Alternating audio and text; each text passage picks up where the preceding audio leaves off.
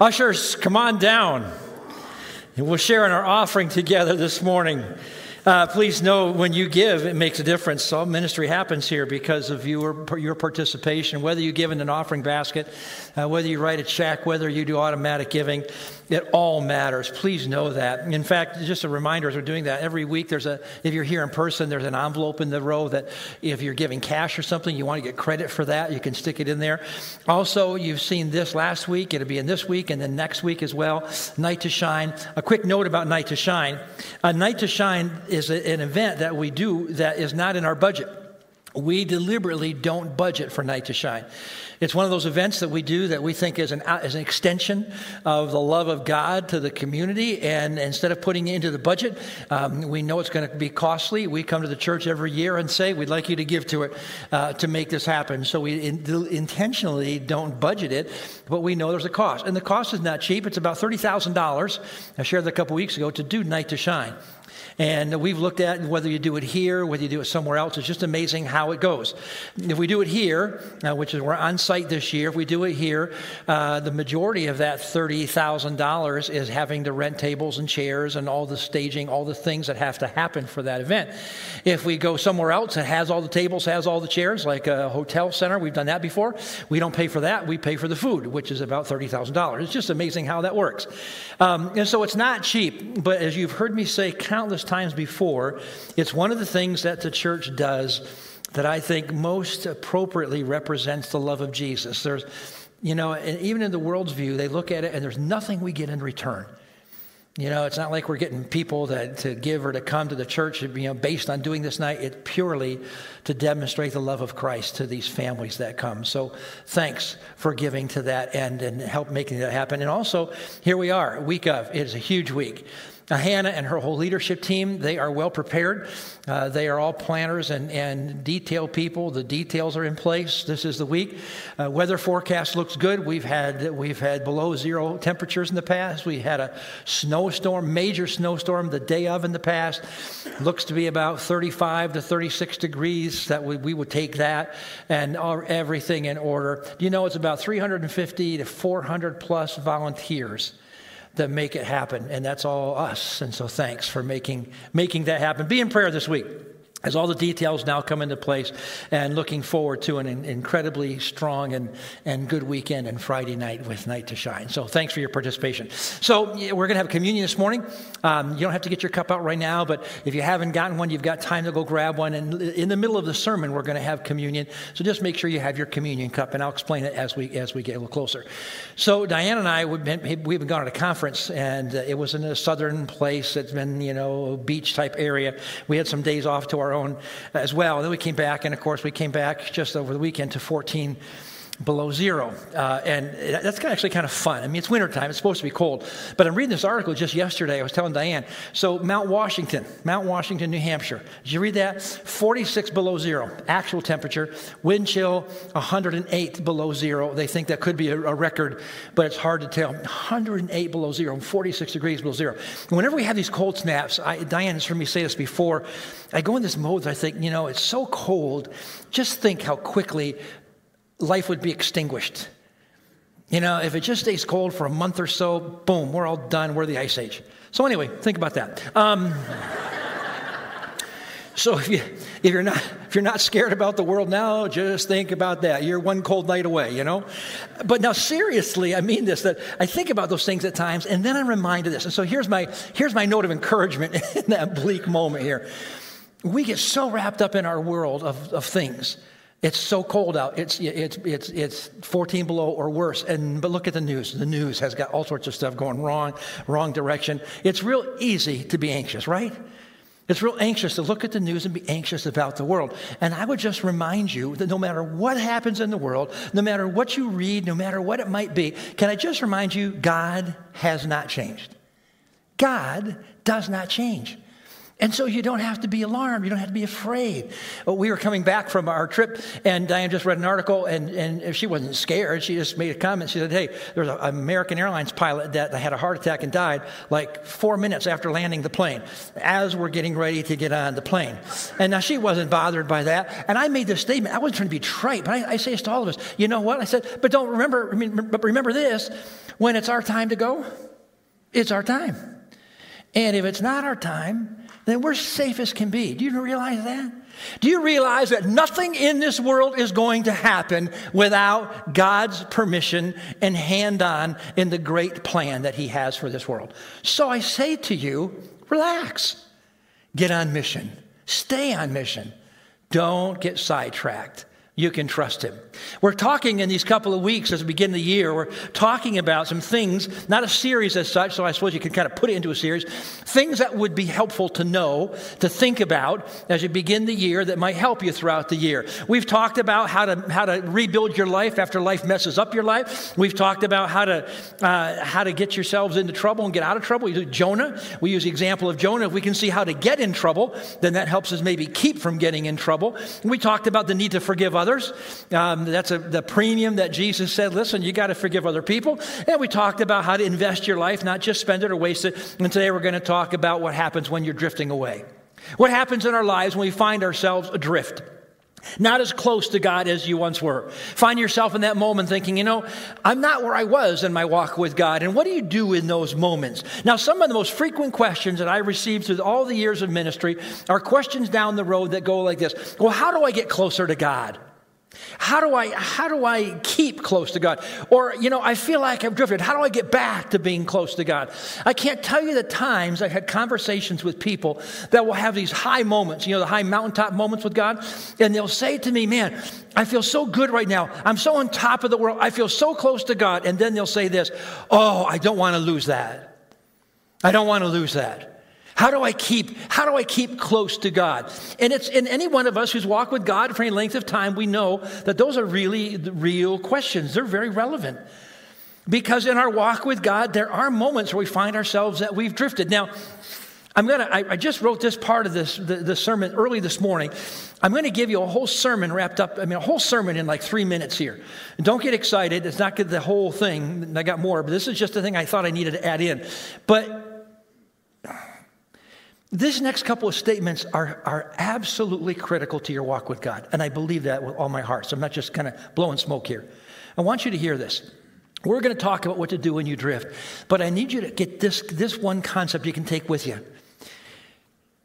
Our relationship with God is a relationship with God, just like we have relationships with one another. Now, I have a question for you. In your relationships with one another, if you happen to be married, I'll use this example. In your relationship with your wife or your fiance, the person you're close to, are you at the same level of affection and love all of the time? And the answer to that is no. Diana and I just came back from a conference, and after that conference, we had 5 days together on a beach. And in those 5 days, it was fantastic. No phones, they were there, but we were shutting them off. We weren't attached to the world. It's just us having meals together, sitting at the beach, walking along and holding hands. It's just fantastic. And then we came home. 14 degrees below zero. Snow to be cleaned and shoveled. Car wouldn't start. Walking in, stomping in. I'm covered with snow. I'm cold. My gloves, my hands are frozen. And she's standing there singing, how's it going? Goes great. How about you?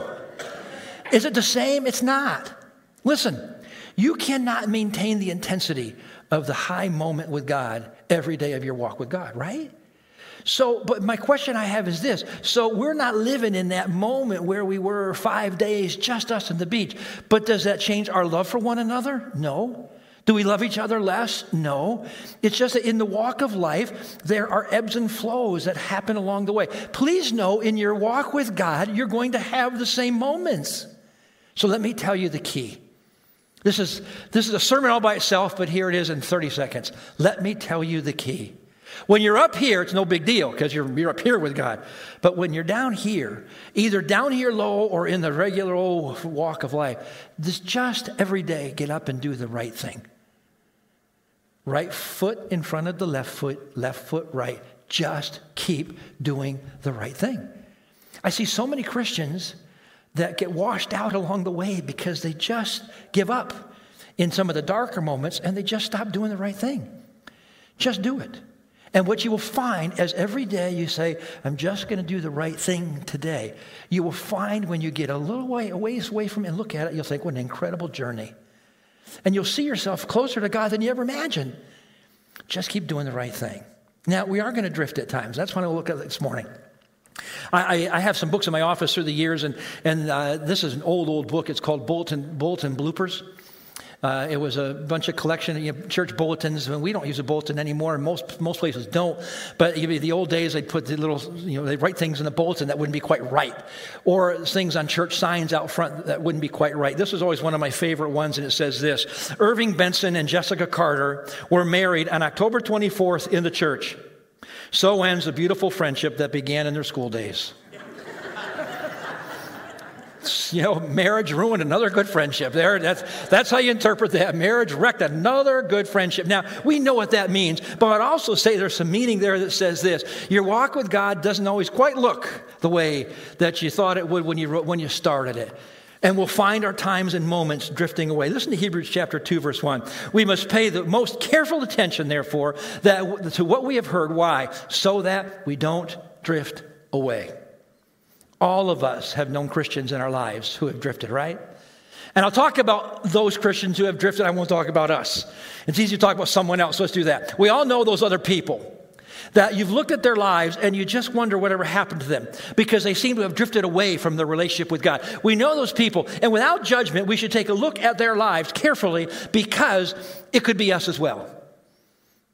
You have those people you've seen walk with God, and they seem to be so strong and so vibrant, all those things, and all of a sudden you realize, man, they're just not around anymore. Whatever happened to them? And it's not like they went in their church. They're just not even walking with God. Take a good look with no judgment because it's easy to do. I was reading this article about COVID in the church. I'll just really quickly give you a couple pieces. It talked about what COVID has done to the church. And in fact, a couple of weeks, I'm thinking of taking a Sunday and talking about what the church is going to look like, what the church looks like post-COVID. What this conference we were at was a group of pastors talking about those kind of things because it's not just us. So we live in a bubble up here, but the bubble is actually the same bubble about the things that we're dealing with. But this article said this. Now, so follow with me just a moment. So in a lot of Christians' life, there's about a 10-year life cycle. There are a lot of Christians that will come into the church, come to Jesus, they get active, they're involved, they're serving, they're growing. You look at them, you go, man, they're just a part of everything. And in a 10-year process, they go from being way up here to all of a sudden you realize one day, man, where'd they go? And we all know people that seem to be so vibrant in their faith at one point, and then you kind of go, where did they go? So what the researchers through the years have said that for some Christians, there's even some biblical analogy about the farmer throwing seed, and some seed falls in different places, and some sprouts out quick and dies fast. So there's a biblical analogy. But the researchers have said in the typical church, there's about a 10-year span that in many Christians' lives, they just look like they're right on fire, and then they just drift away. And then said this about COVID. COVID's taken that 10-year clock and has spun it down or condensed it down to 18 months. So what churches all across the world are recognizing is that there are so many people that at one point in time were so active, so engaged, so involved, but COVID kind of shrunk that down where all of a sudden they're just not there anymore. And we recognize that because, see, when we first went into COVID, we had to go online.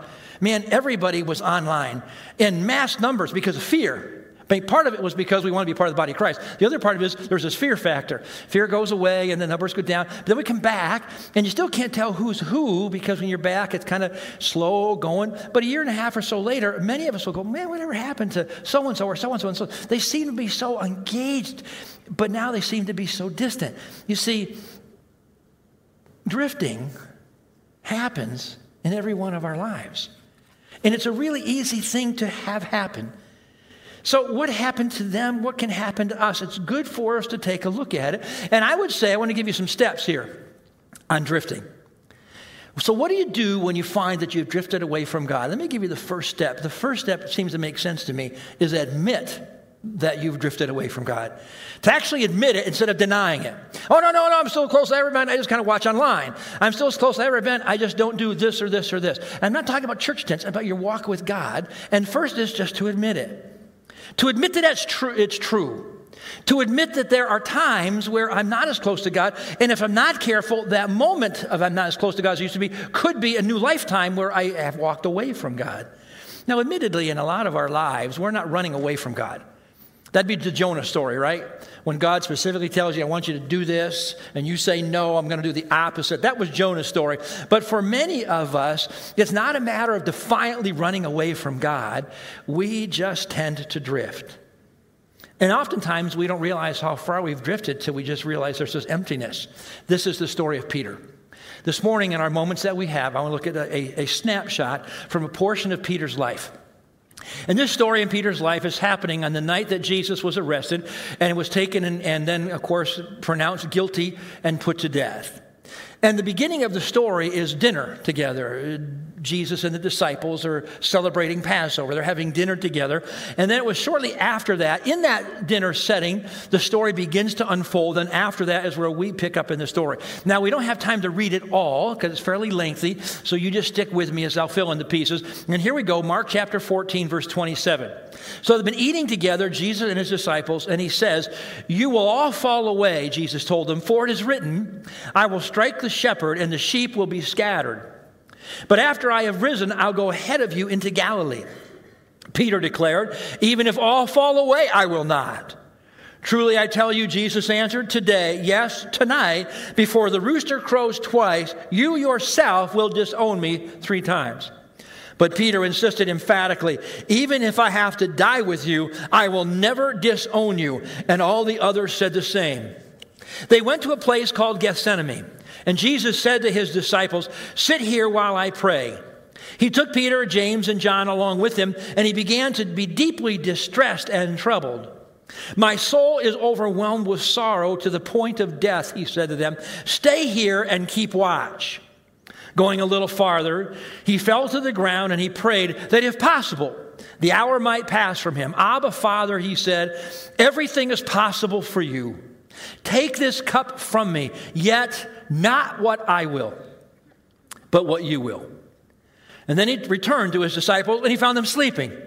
Simon, he said to Peter, are you asleep? Couldn't you keep watch for 1 hour? In these verses, I want to give you, in this story, I want to give you 4 key causes of drifting away. This is just the first step here in admitting it. And part of admitting it is recognizing why, because it helps us to see it. And we see in other people, it helps us see ourselves. So he gives us 4 key reasons why we tend to drift away. The first one's wrapped up in verse 29. Peter declared, even if all fall away, I will not. The first reason we're going to drift away is overconfidence. The first reason we get ourselves in trouble, kind of drifting away from God, is overconfidence. Peter says this, listen, the rest of them, they probably will fall away, but not me. The rest of you, probably not me. You see, I'm rock solid. You see, I'm so mature in my faith, and clearly you're not, that you probably will drift away. You probably will abandon Jesus, but you know what? It will not happen to me. Overconfidence. Overconfidence is oftentimes a starting place of our drifting, because what happens in that moment, we begin to think this. I've been walking with God long enough that I got this. I got this. I can do this. I really don't need his help. In fact, some of us have the hidden attitude that kind of goes like this. You know, God, feel free to go help those weaker Christians because I'm rock solid here. Feel free to go invest your time in people who really need you because I don't really need you. Because I've got this. The Bible reminds us in 1 Corinthians chapter 10, you can read it sometime, verse 12, it just says this, you know, if you think you have arrived at a position where you cannot fall, he says, be very, very careful because you're next. Whenever you get to that place of overconfidence where it's all you, be careful. See, the problem we have in this walk with God is a thing called ego.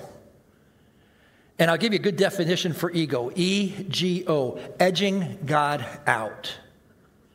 And what happens with that is simply this.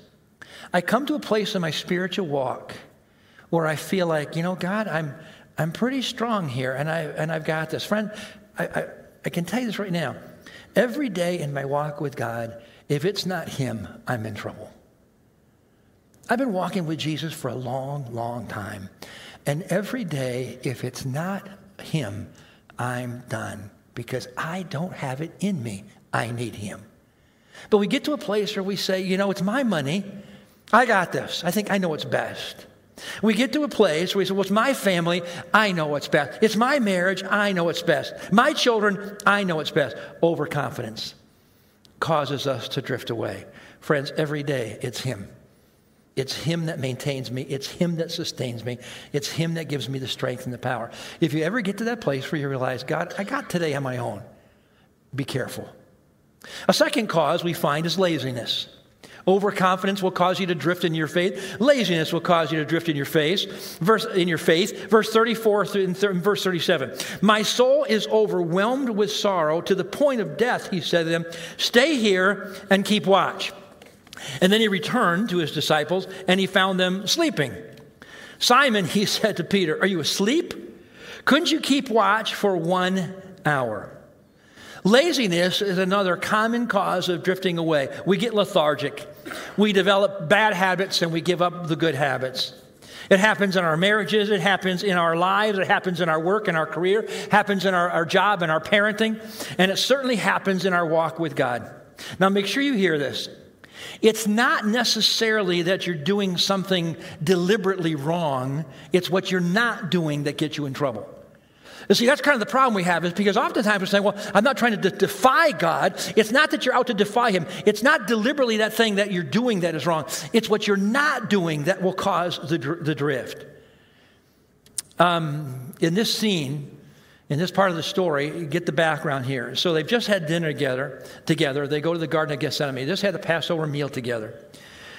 Jesus needs to spend some time with his heavenly Father. You see, Jesus knows exactly what's happening, and this isn't just hours now before he's going to be arrested. This is just the beginning moments in the process that would lead to his death. Jesus knows exactly what's in store for him. He knows what's going to happen just hours ahead of him. And there's a heavy heart, and he needs some time with his heavenly Father. So they go to the Garden of Gethsemane, and they are going to pray. So the disciple says, you stay here. He takes with him what we consider to be the cream of the crop disciples. He takes Peter, James, and John. He says, you three come with me. They go a little further. His heart is heavy. He's overwhelmed with what's in front of him. So he says to them, you stay here, keep watch. And he's going to go spend time with God. And the prayer that we just read together. He says to his heavenly Father, I know the cross is before me. And if there's any other way that this can happen, if there's any other way that redemption can come to the world, any other way for sin to be atoned for, man, I am all in. But not my will. It's what you want. So it's a very powerful and deep prayer. And he says to his disciples, I want you to stay here, and I want you to keep watch. Now, people all want to know often is, so what's the spiritual meaning of those words, keep watch? And I've heard pastors preach and come up with some deep spiritual meanings of the idea of keep watch. And for years, I've looked at it, trying to figure out what the spiritual meaning is, because if you look into the Greek, if you look into the different languages, what it means keep watch, it means stay awake. Don't go to sleep. I'm going, you know what? I don't see any deep spiritual meaning there. He says to them, I'm going to go pray. Don't go to sleep. Now, I can read into that. I can give you little pieces to that, staying awake in your faith, all that. But the truth of it is, he just says to them, just don't go to sleep. Stay awake. Just, I'm going to go pray, and you can imply with that. You pray too. But he goes, just stay here and don't go to sleep. It's pretty straightforward. He comes back. What are they doing? They're sleeping.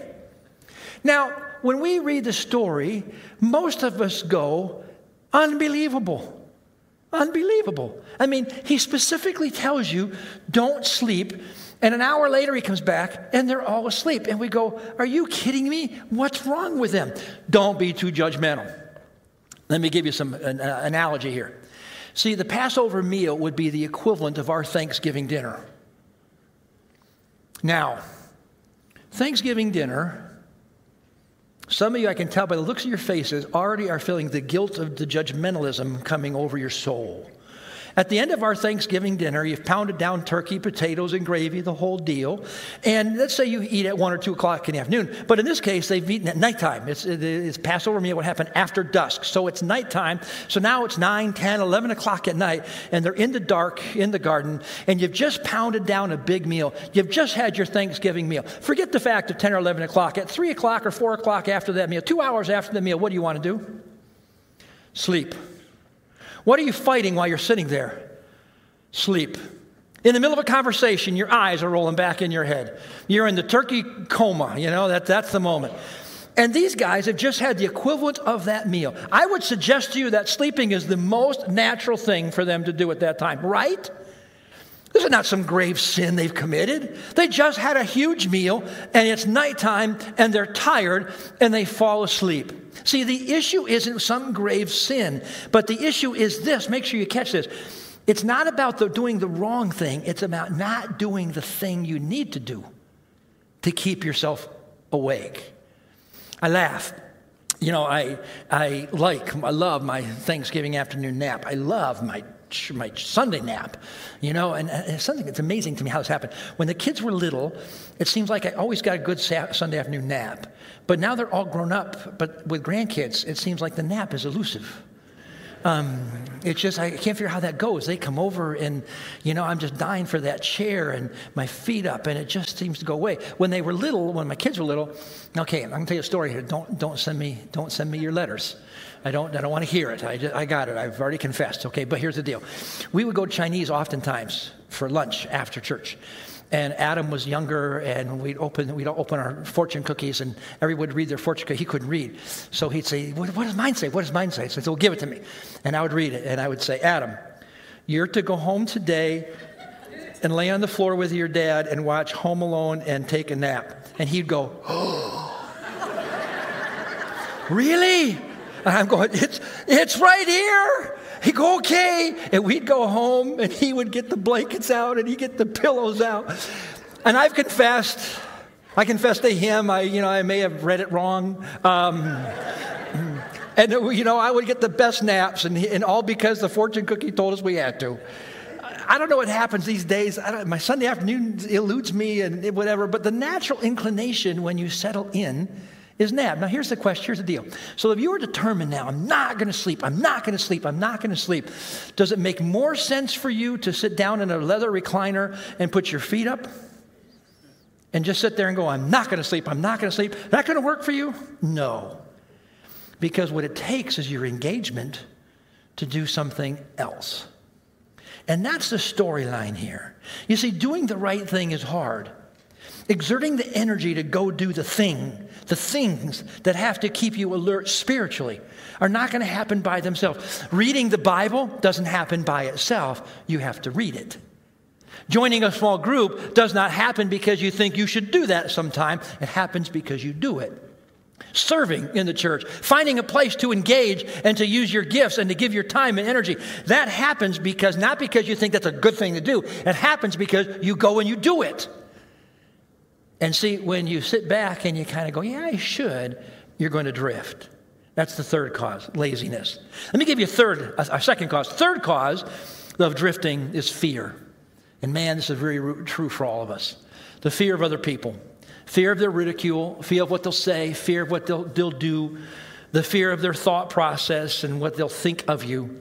And the story tells us that after Jesus was arrested, they took him into custody and they took him back into town. And I've been to Israel many times. In fact, if you're ever interested, I'll announce shortly a trip next year that you could go if you like to go with me back again. And I've been to the Garden of Gethsemane. I know the path they would have gone down into the valley, back up to the other side to the high priest's house. And so the Bible says that Peter was there all along, right with Jesus. But it doesn't say right with Jesus. It doesn't say that. In fact, what it says is this in verse 54. And Peter followed at a, what's it say there? Distance. Right into the courtyard of the high priest. And there he sat with the guards and warmed himself at the fire. If you want to write a note, you could probably put this in your Bible. I think it'd be fair to say he followed at a distance and put in parentheses, safe distance. He followed at a safe distance. You ever try to follow Jesus in your life at a safe distance?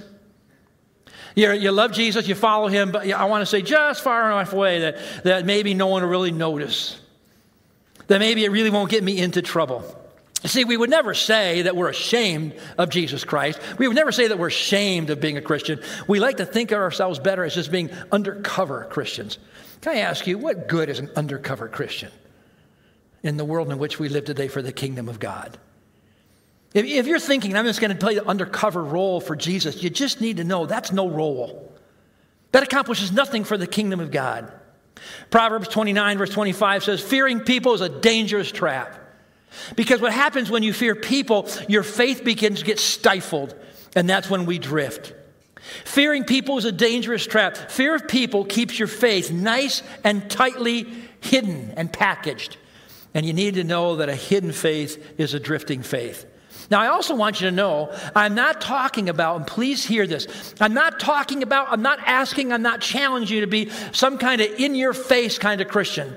In fact, a lot of Christians I know should tone down this in-their-face rhetoric they have. Jesus, if you look at him, Jesus never modeled in any way, shape, or form this stand up for your rights and put it in their faith approach. Never. But I'll also say, look at the model of Jesus. He never shied away from honoring his heavenly Father and doing what is right.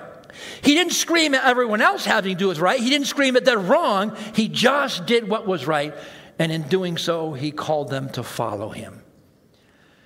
A couple of years ago, I was with board members down in New York City. I serve on the board of Nyack College, now Alliance University.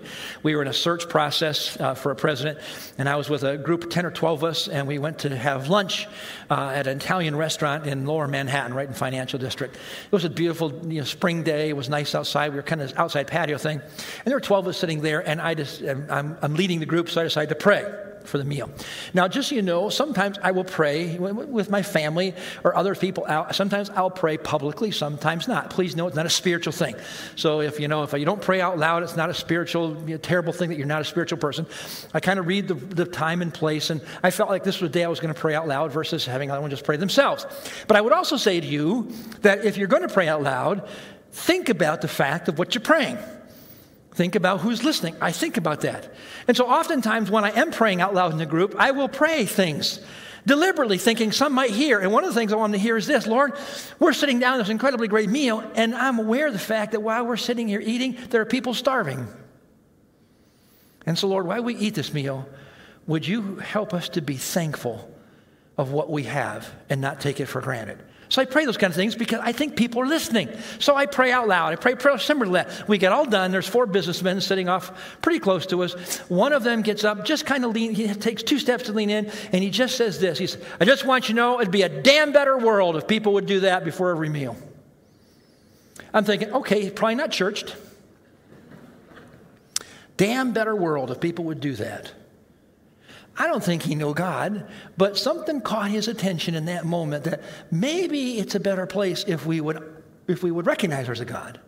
And I have to also tell you, it bolstered my faith to think that in this moment, somebody heard something that caused them to think about it. Don't be afraid. Don't let fear bury your faith. Let me give you a 4th one. A 4th one is this: living in the moment is one of the causes of drift. People who get caught living in the moment.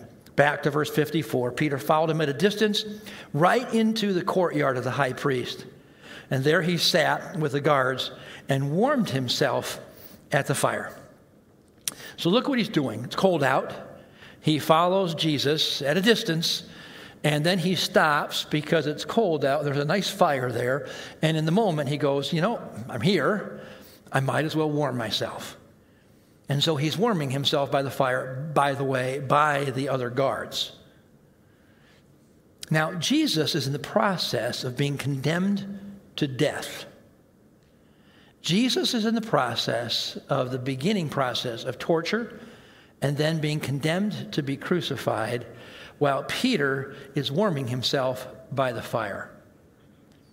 Isn't there something wrong with that picture? I mean, when you look at that picture, don't you kind of go, man, that's not right.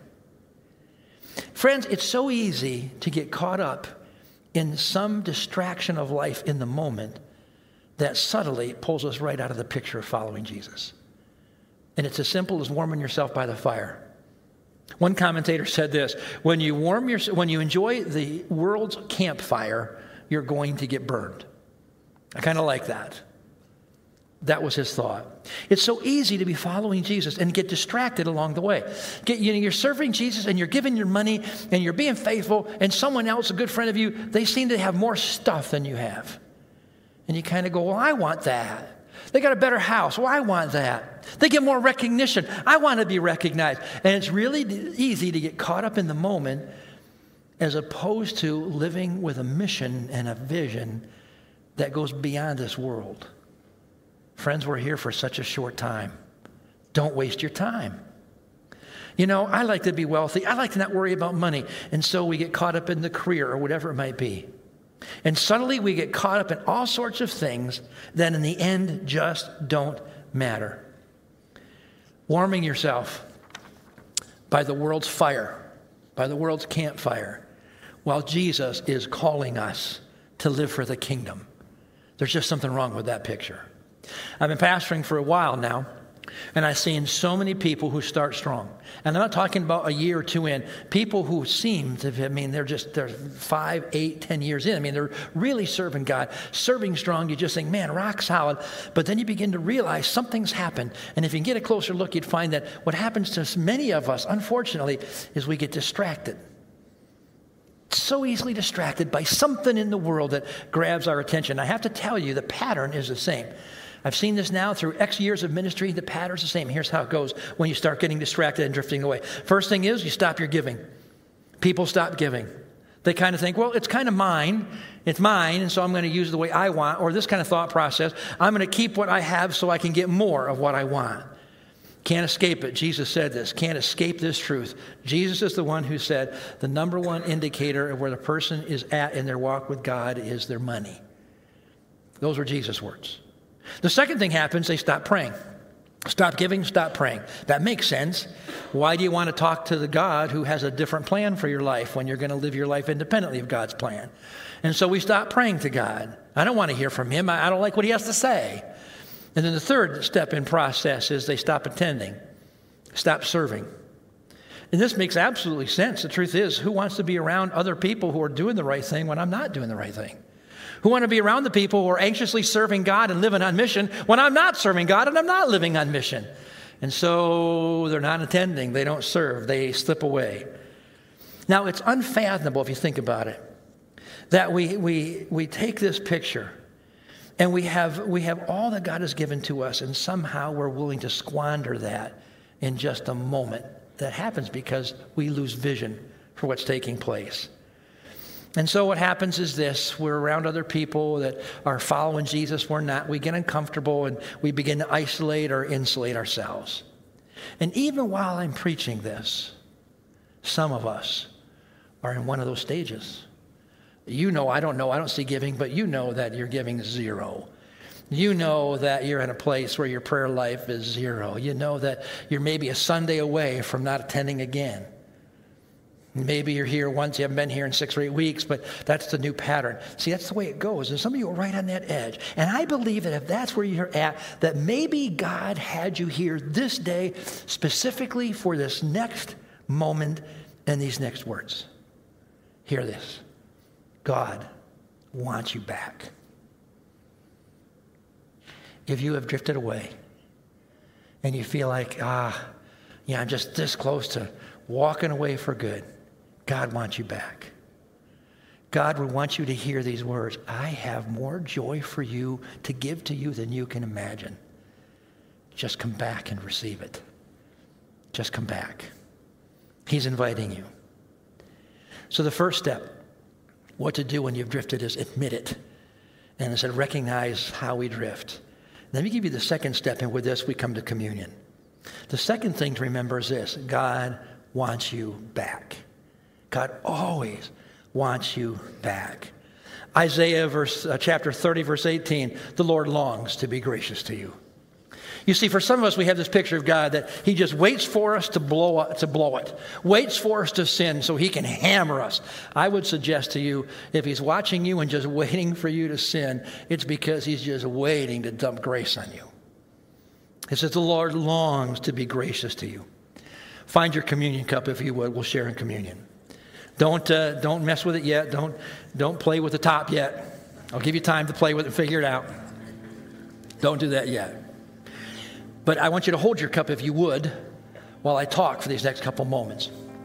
You see, so the night that they were having a meal together, Jesus had broken bread and he had the cup. They had the whole meal.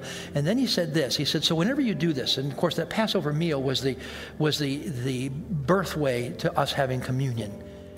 And he said, whenever you have this meal, he said this, do this in what? Remembrance of me. He said, I want you to remember me when you share in communion.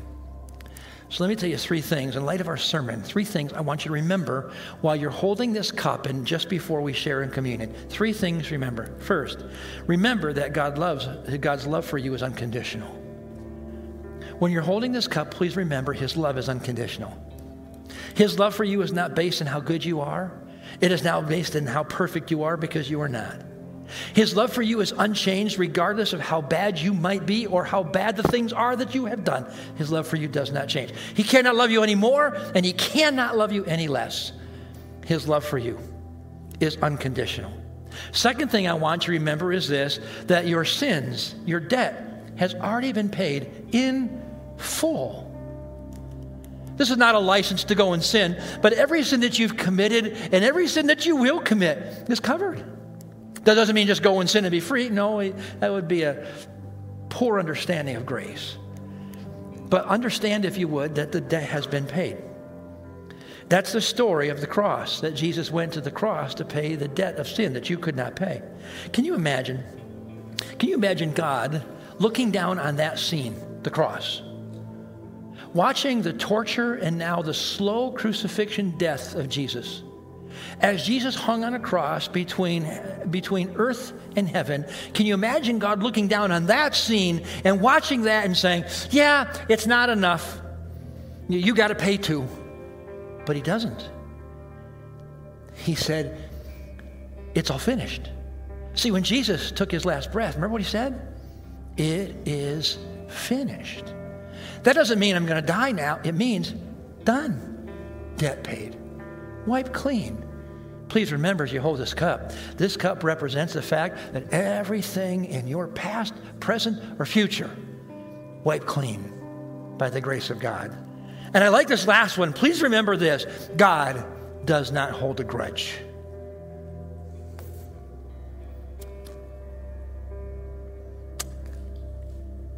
On a personal note, I think I like that one most. Because we hold grudges. And it's really hard sometimes for me to get a good picture of God because of the warped picture I have of me. Because we hold grudges. And right now, all through this room, we can name the names and faces and the things that people have done to us, that have hurt us, that we hold against them. Because that's who we are. And I want you to remember that God holds no grudges. Somehow, Christians, we at times think that God is just watching for these moments, and when bad things come, it's punishment for our lives. No, not true. Listen to this passage from Psalm 103. He does not punish us for all of our sins. He does not deal harshly with us as we deserve. For his unfailing love towards those who fear him is as great as the height of the heavens above the earth. Catch this part. I love it. He has removed our sins as far as from us as far as the east is from the west. The Lord is like a father to his children, tender and compassionate to those who fear him. He has removed my sins as far as the east is from the west. That's a long way apart. They never come back. They never collide. I don't know if that's your story, but I hope it is. That's my story. The day that I gave my life to Jesus, he took all my past and he said, I'm going to take that sin and just throw it away. You're never going to see it again. It's wiped clean. Is that your story? If it's not your story in this moment, it can be your story. If you're a person that's here, you've never given your life to Jesus Christ, you've never placed your faith in Christ, right now's the time, do it. It's a simple prayer. Lord Jesus, forgive me of my sins. Thank you for dying for me. I don't understand it all, but make me clean and take my sin and get it as far away from me as the east is from the west. I want to follow you. If that's not your story, make it your story. If you're already a follower of Jesus, a nice thank you would be appropriate. in this moment holding this cup just to say, oh, as far as the east is from the west, how good does that get? Thank you. And maybe you're a drifter. And maybe in this moment you would just say, Lord, I'm not happy where I'm at. That's a good starting place. I'm not exactly sure how to get back, but I'm not happy where I'm at. God, don't abandon me. And he won't. So we'll share in communion. Peel the top off if you would first. Just that top, and get that wafer out. And just look at me. This little wafer, it's not like, of course, the bread that they would have had in that Passover meal. It's just a symbol. But this little bread, this piece of bread, is a symbol that Jesus said this. When he took that bread and broke it, he said, this represents my body, which is going to be broken for you, which means my body is going to pay your price. When you eat this little wafer, he said, remember, your sin's paid in full. Let's eat together and share together.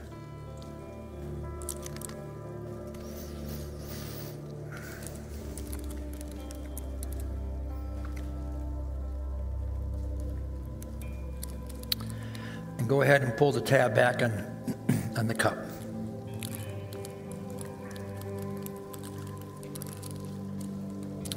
And the Bible tells us as well that Jesus took the cup and he prayed over it, and he said to them that this cup is the new covenant.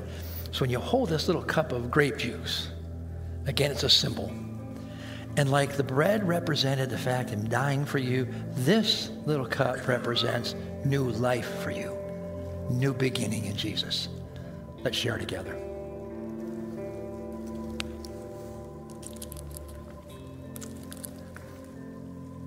Let me offer a prayer. Father, we pause in this moment, and it's a beautiful picture right in this sermon along this thought process. This communion is this perfect picture that you want us back. You paid a huge price to have us, and you want us back, so thank you for that. I pray for the person this morning that perhaps has made that decision to follow you. Yay for them. Thank you for that price being paid. Thank you, don't hold grudges. I know my own life. Thank you for not holding grudges. As we stand in this moment, may we stand in awe of this incredible thing that you have given to us, and that is eternal life in you, forgiveness, and new beginnings. We give you thanks. And even as we now look at the very last part of this, may your truth sink into us, deep into our hearts as to your love for us. In Jesus' name, amen. And let me end with the last point of the sermon. So communion makes the great second point, which is simply this: he wants you back. And now the third step is profound, so don't miss it. The third step, when you've drifted away, just come back. Just come back. It's just that simple. Just come back. Don't be embarrassed. Pick your head up and then come back. Hebrews 3:15 says, this is what the scripture says: if you hear God's voice today, then don't be stubborn like your ancestors. Or I put this in, don't be stubborn like you were before. When you hear his voice, just come back. Let's wrap up. Peter's story has a great ending I love. We have him standing by the fire, and we see him completely abandoning Jesus. But there's two key moments in the story of Jesus where he purposely calls Peter out. Great moments for us who have drifted. The first one's at the resurrection. Literally the first Easter morning. Remember the story? The women come to the tomb. They're going to come and finish the embalming process. They get there. The stone is rolled away. The body of Jesus is gone. There's an angel there. Remember what the angel said? The angel said, hey, listen, you're here looking for the living among the dead. Looking for Jesus. He's alive. And then he says this, and go tell his disciples. Remember the last part? His disciples and Peter. They actually say, go tell his disciples and Peter. Peter gets a shout out at the grave by the angel. Why? Because of all people who would need to hear the words, that's not over yet, would be Peter. Jesus, God through his son Jesus, through that angel, I should say, says to the angel, go tell disciples and tell Peter, it's not over. Pick your head up. And second time, sometime later, they're out fishing, and Jesus shows up on the shore, and they catch this miraculous catch of fish, and they realize it's Jesus, and Peter jumps in the water and runs to the shore, and Jesus has fish cooking on the fire for them. He feeds them breakfast, and they looks at Peter and says, Peter, do you love me? Remember, Peter goes, I do. You know I do. Feed my sheep. Peter, do you love me? You know I do. Then feed my sheep. And then he says the third time, Peter, do you love me? And Peter's a little distraught, saying, Lord, you know I do. And Jesus says, yeah, I know you love me, so I'm giving you a mission. Now catch this. He doesn't say, I know, I just need to check because quite honestly, you abandoned me. And I'm not sure you love me or not. I got to tell you, you betrayed me, and I'm not sure you're much use for the kingdom. He goes, no, I got a job for you. Go feed my sheep. These are great moments in the life of Peter. And if you've ever wandered away, or if in the future you wander away, just come back. Final passage. I like this from Isaiah chapter 1. Now come now, let's settle this, says the Lord. Though your sins are like scarlet, I will make them white as snow. Though they're red like crimson, I'll make them white as snow. Listen to this final story. 1972, newly married couple, just weeks, been married. They go up to his parents' cabin in the Adirondacks. I like the story because it's in the Adirondacks, goes by. Goes to the Adirondacks, and they go out in a canoe to a new married couple. He's paddling, and she's sitting in the front doing nothing, which, fits the picture. He's paddling. She's got her hands over the side of the boat, just enjoying the day, cool lake water. And all of a sudden, she realizes in the cold water, her engagement ring fell off. And she's heartbroken. And of course, he's the young new married guy. He goes, don't worry, I'll find it. It's shallow. So he spends the rest of the day, the rest of their time diving, looking for nothing. So he says this to her, I'll get you a new ring because she's heartbroken. I'll get you a new ring. She goes, you don't understand. I don't want a new ring. I want that ring. That's the ring you put on my finger. And so she never got a new ring. In some ways, she's like my wife, which I really appreciate. She said this. She goes, I don't want you spending money on another ring. We need other things now. We bought a couch. They bought a couch. Other things instead of the ring. My wife was that way. She'd say, you know what? Nope. Let's get the things we need. 1992. That was 1972. 1992. They're back for a summer vacation with their teenage kids. And dad and son go fishing. They catch a 7.5-pound trout. They come back. They're going to have dinner. And they're all excited. And they clean the trout and they open it up. And inside the belly of a trout is the ring. You can look at the story up. It's in numbers of books. The ring, it's the ring. And this now not young married guy gets to slip this ring on his wife's hand a second time. And let me tell you the purpose of that story in this moment. Sometimes we drift and we feel like we're so far gone that some things are so lost they'll never be found. You are wrong. For with God, nothing is ever so lost that it can't be found. In fact, he's already found you. He's just waiting for you to see that you have been found. Let's stand, let's pray. Father, as we dismiss ourselves, remind us that we do drift. The real issue is when we realize we're drifting, what do? Just come back. Teach us to do the right things along the way that keep us from that drift. Remind us you don't hold grudges and you wait for us, long for us to come home. Remind us of these truths. Dismiss us in your grace. Amen. God bless you.